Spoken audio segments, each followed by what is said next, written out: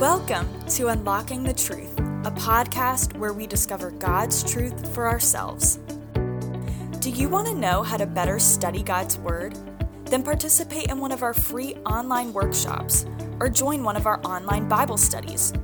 There's tons of times and options to choose from.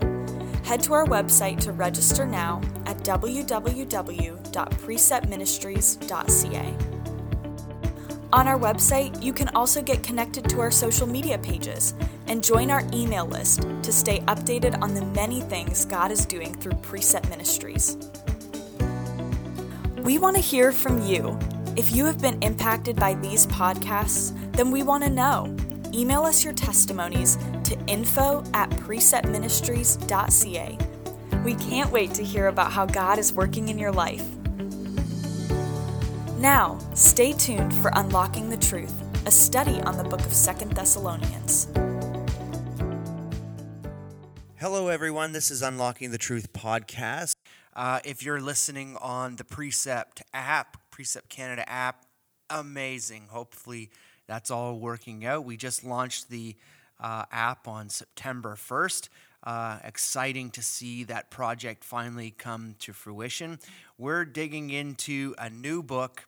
We're going to be looking at 2 Thessalonians for the next number of weeks. We'll be releasing these podcasts back on our regular schedule of bi-weekly every Monday.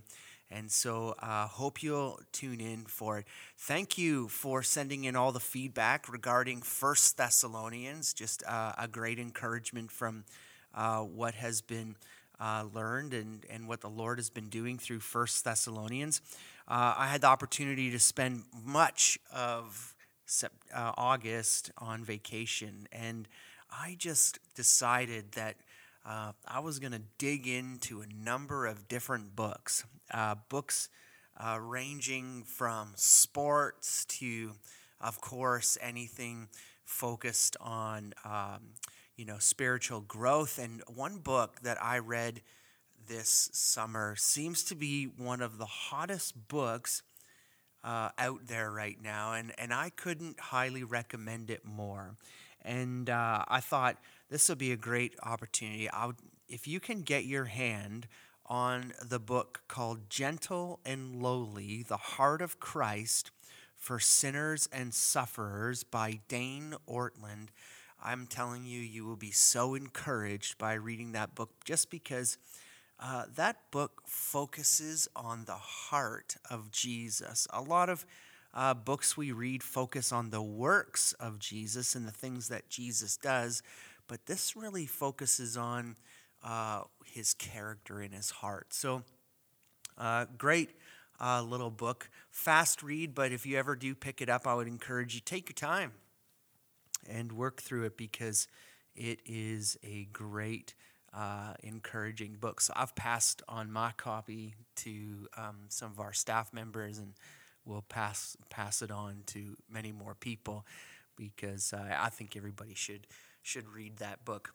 Also had an opportunity to read some books regarding what's happening down in the United States of America with all the politics and things like that, and just getting our eyes focused back on Jesus and not being distracted by all of that mess that we're seeing in the world right now. And that's what I wanted to pick up our overview. So shorter episode this week, just an overview of 2 Thessalonians. But let me pray and ask God to speak through me in this time. In Jesus, Father, we thank you that you would go before us as we work through 2 Thessalonians. I pray that we would continually be reminded that eschatology is for encouragement and not debate, that as we look even further into this letter over the next number of weeks, that you would guide us, that you would direct us, that you would speak to us, that you would challenge us, that you would convict us, that you would change us.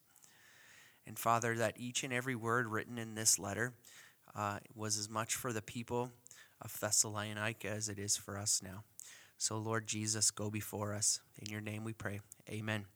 Hey, just to get started here, I had the opportunity to speak at a couple of churches over the summer as well, and I just love taking people through the scriptures. And one of the questions that I had for the church that I spoke to last week was that, do you notice a change? And what I mean by notice a change is, do you notice something happening in our culture? Do you notice a change that seems fairly significant? I mean, we're right now, as this podcast releases, we are in our 6th month of the pandemic. But I'm not saying that things have changed because of the pandemic. All right, I think it's greater than the pandemic. I mean, yes, we have to walk around, and depending on the province you're in, there's things that, or the state, because I know that we have people in the United States listening to us as well. But if you are where you are, maybe some of the regulations are a lot different. Maybe you don't have to wear masks, and your churches aren't limited to the number of people that can meet together. But there's something going on. There's some change where it seems that evil is even more prevalent than it has ever been before in North America. Now, keep in mind, I'm in my 40s, so those who are older might say, well, no, I haven't seen it this bad before. I've seen it evil before, and times where it's become being very, very evil. I would think that maybe during the time of the Nazi reign in Germany, that would be a time where we would see some real evil at work. I mean, I've walked through the Holocaust Museum in Israel, and I've seen what happened during that time period, and I've read about it, and that's evil prevailing. But it seems that, again, that there's something happening in North America.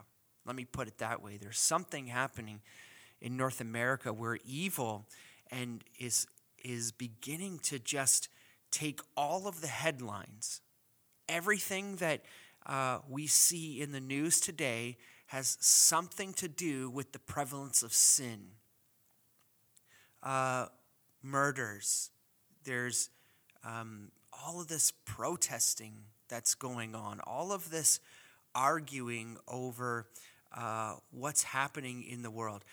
If you say in the world right now, if you were to say that all lives matter, well, you would be ridiculed, because that's not true. That's not true according to some. That some believe that it's just black lives matter. Well, from a biblical point of view, we are to love all. And so as believers, we're to be loving. Study the book of 1 John. You'll see all about the importance of the love of the brethren. It's one of the proofs that you are that of a Christian. And so it seems to me that I'm watching what's going on around the world. I'm watching what's happening in the United States. Cities are being burned down because of what people are presenting as a moral truth versus a biblical truth. There's all kinds of stuff happening in this world. And it just seems to me that as the evil begins to rise up and bubble up to the surface, that in one sense, the church is starting to get persecuted a little bit more.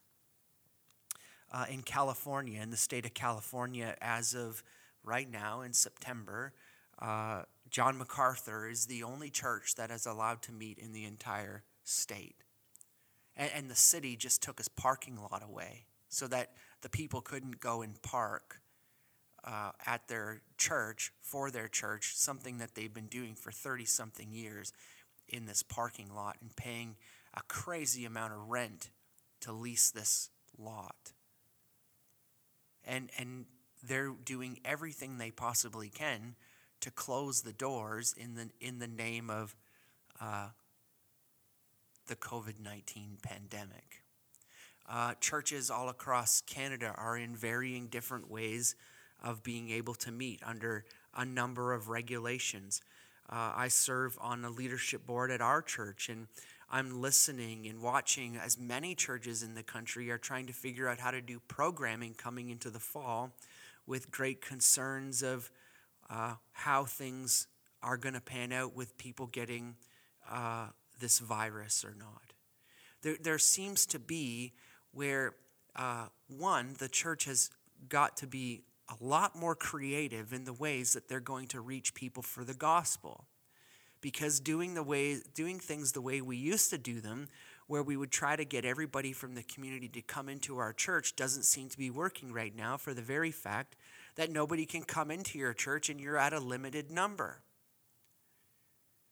And so it seems like this pandemic is this pressure and this fire that's really coming against the ability of what we can do. Now, churches have been super creative in the last 6 months. Don't get me wrong. I've seen some amazing things happening throughout the country that people have gotten creative.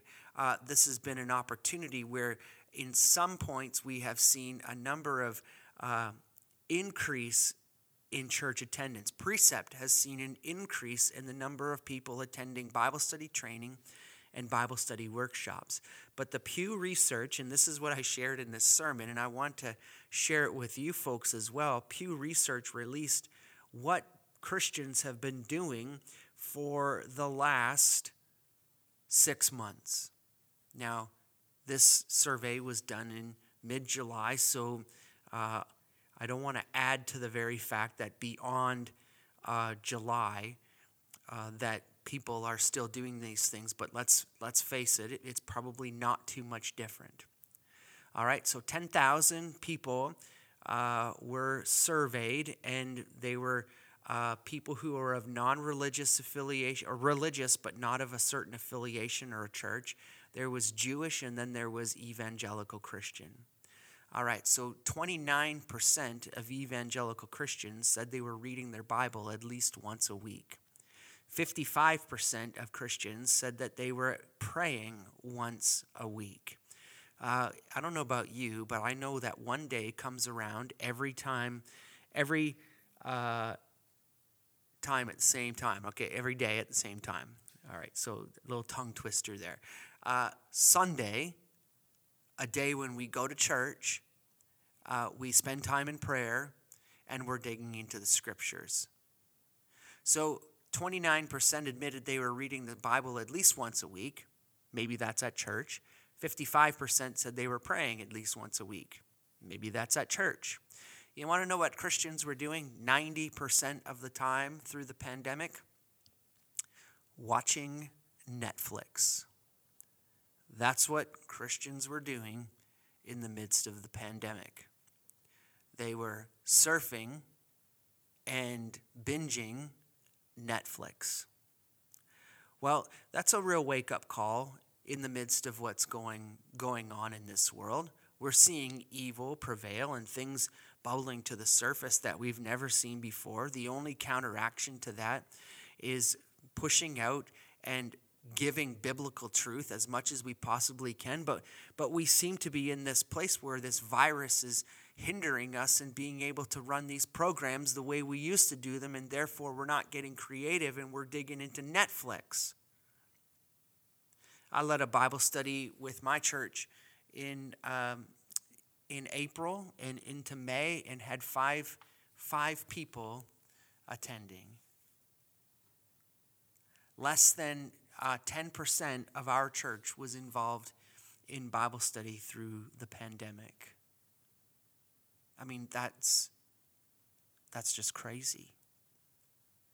And you see, I bring all of this up because this is what's going to bring us into the overview of 2 Thessalonians. You see, in Acts chapter 17, and go back and listen to 1 Thessalonians podcast episode 1 if you want to get the full background on the church. But in Acts chapter 17, Paul goes into Thessalonica, and he creates such a stir that the people were so angry at them that they wanted to kill them. And the accusation against Paul, Silas, and Timothy was that they were upsetting the whole world. That the gospel message at the time that it was being presented was shaking and shifting the entire world and turning it upside down. Quick question for you. When you look around right now in 2020 and you watch the news and you read the newspapers and you spend time on social media, Facebook, Twitter, Instagram, whatever it is, do you see a message that's completely turning the world upside down? Do you see a message that's shaking the world? And is that message biblical? The answer is no. The message that is being shared right now is not of biblical truth. And so in 1 Thessalonians, when Paul goes there, they're accused of upsetting the world. And I believe at this point in time, at this kind of crossroads that we are in, we need to pray and ask God that we have opportunities to flip again to where the gospel message is presented with such urgency that the church begins to be accused again of upsetting the whole world for good. 1 Thessalonians, we talked about the very fact that there was some suffering going on. 2 Thessalonians, in the letter that was written, is coming to the church about 4 to 6 months after the first letter. And so there's no understanding of why this letter was written. It's hard to tell whether Timothy or somebody sent back another report to Paul to address a number of things, but there's still issues in the church. There's still things going on within the church, but I'd like to suggest that the furnace has been turned up, that the heat on the church is even greater than it was just a few months earlier. The persecution has not stopped. It has increased, so much so that there are false teachers now who are teaching about the second coming of Jesus Christ that is causing much more difficulty. And so what we have in chapter 1, just to draw out a couple of verses, he says in verses 1 to 4, Paul, Silvanus, and Timothy to the church in the Thessalonians, in God our Father and the Lord Jesus Christ, grace to you and peace from God the Father and the Lord Jesus Christ. We always ought to give thanks to God for you, brethren, and it's only fitting because of the faith is greatly enlarged, and the love of each one of you toward one another grows even greater. Therefore, we ourselves speak proudly of you among the churches of God for your perseverance in faith in the midst of all your persecutions and afflictions which you endure. You see, even 4 to 6 months later, as the fiery furnace of persecution and suffering is being turned up, they're running well. You know what's crazy? When you look at 2020, you look at the stats from the Pew Research, we're 6 months into the pandemic. Are we running well? Are we people who are enduring well through the persecution and the suffering that we're going through? Everybody's under some sort of restrictions when it comes to the pandemic, but are we still running well? How's your faith in the midst of it? Are you losing hope as we come into the half a year point of what's going on? This church is still running well, and the fiery furnace has been turned up.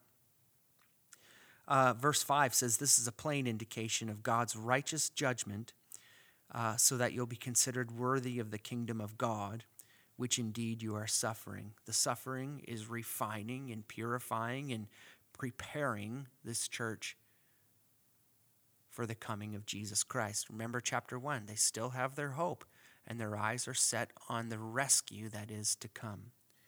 So chapter 1 really focuses on the persecution that they're going through, but there is a promise, and that promise comes in verse 6 and 7. For after all, it's only just for God to repay with affliction those who afflict you, and to give relief to you who are afflicted, and to us as well when the Lord Jesus will be revealed. I cannot wait next week to unpack chapter 1 and look at that a little bit closer. But the promise is suffering will be here now, but relief will come with Jesus Christ.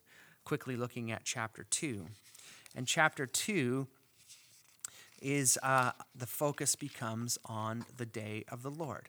Now, let me give you a great little statistic about this book before we move into chapter 2. 18 of the 47 verses found in 2 Thessalonians are about eschatology.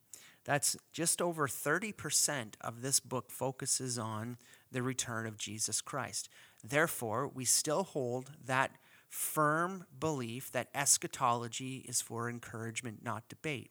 But in chapter 2, we're going to get into a little bit more detail of what's going to happen at the return of Jesus Christ, as well as what will happen prior to his return. So we'll be looking at that in a number of weeks. But what seems to have happened is that there is a false teacher or a false prophet or someone within the church someone who is influencing the church and is doing so in the following ways. The person is bringing a message about the second coming and the very fact about the day of the Lord, and that the people have either missed or are in the midst of the day of the Lord. And so what we have here is he says in verse 2, chapter 2, verse 1. Now we request you, brethren, with regard to the coming of our Lord Jesus Christ and gathering together to him, that you don't be quickly shaken from your composure or be disturbed either by a spirit or a message or a letter, as it is from us to the effect that the day of the Lord has come. All right, so here's the thing.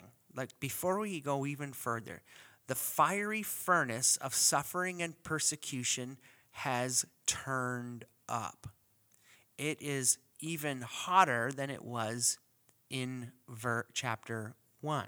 And because of this, the people who are in the midst of this know that at the day of the Lord, this is the truth they know. Why do they know it? Because Paul taught them that when the day of the Lord comes, it will be a great day of suffering, where the suffering will be so intense. Peter calls it a day of destruction, where all of this heat is going to be turned up on those who are still here. And so now you have this false teacher, and this false teacher is teaching in three ways. We'll look at this even further.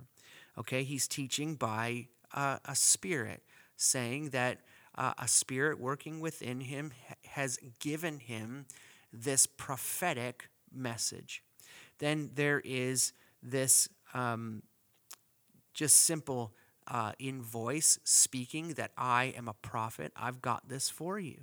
So that the Spirit told me I'm a prophet, and then in letters written as though they are from Paul.